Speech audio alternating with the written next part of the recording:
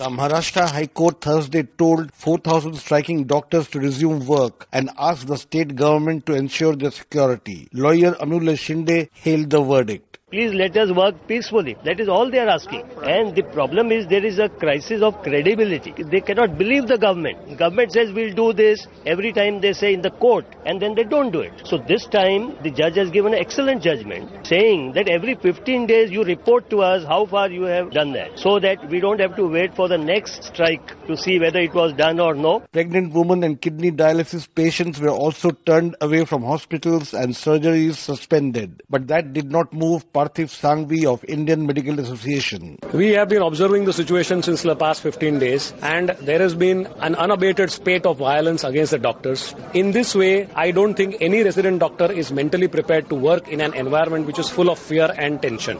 In order to support these resident doctors, we at Indian Medical Association, a representation of 40,000 member doctors across the state of Maharashtra, have today decided to go on an indefinite strike for these resident doctors till their demands are not met, and that is provision of adequate security. In Delhi, 20,000 doctors walked away from medical wards on Thursday, and those who manned emergency services came in battle gear, explained physician Mohit Gupta. They are giving an indication to the whole public that doctors are not secure, they are not provided with the security. So if judiciary says this type of things, then we have to find out some solution, and the solution we are trying is that we will provide helmets to all our residents so that at least they can save their heads. It may not be a good day to fall ill in Maharashtra, and worse still in Delhi, where this weekend could see a medical crisis unfolding. For Newsbreak, this is Rana Sen reporting from New Delhi.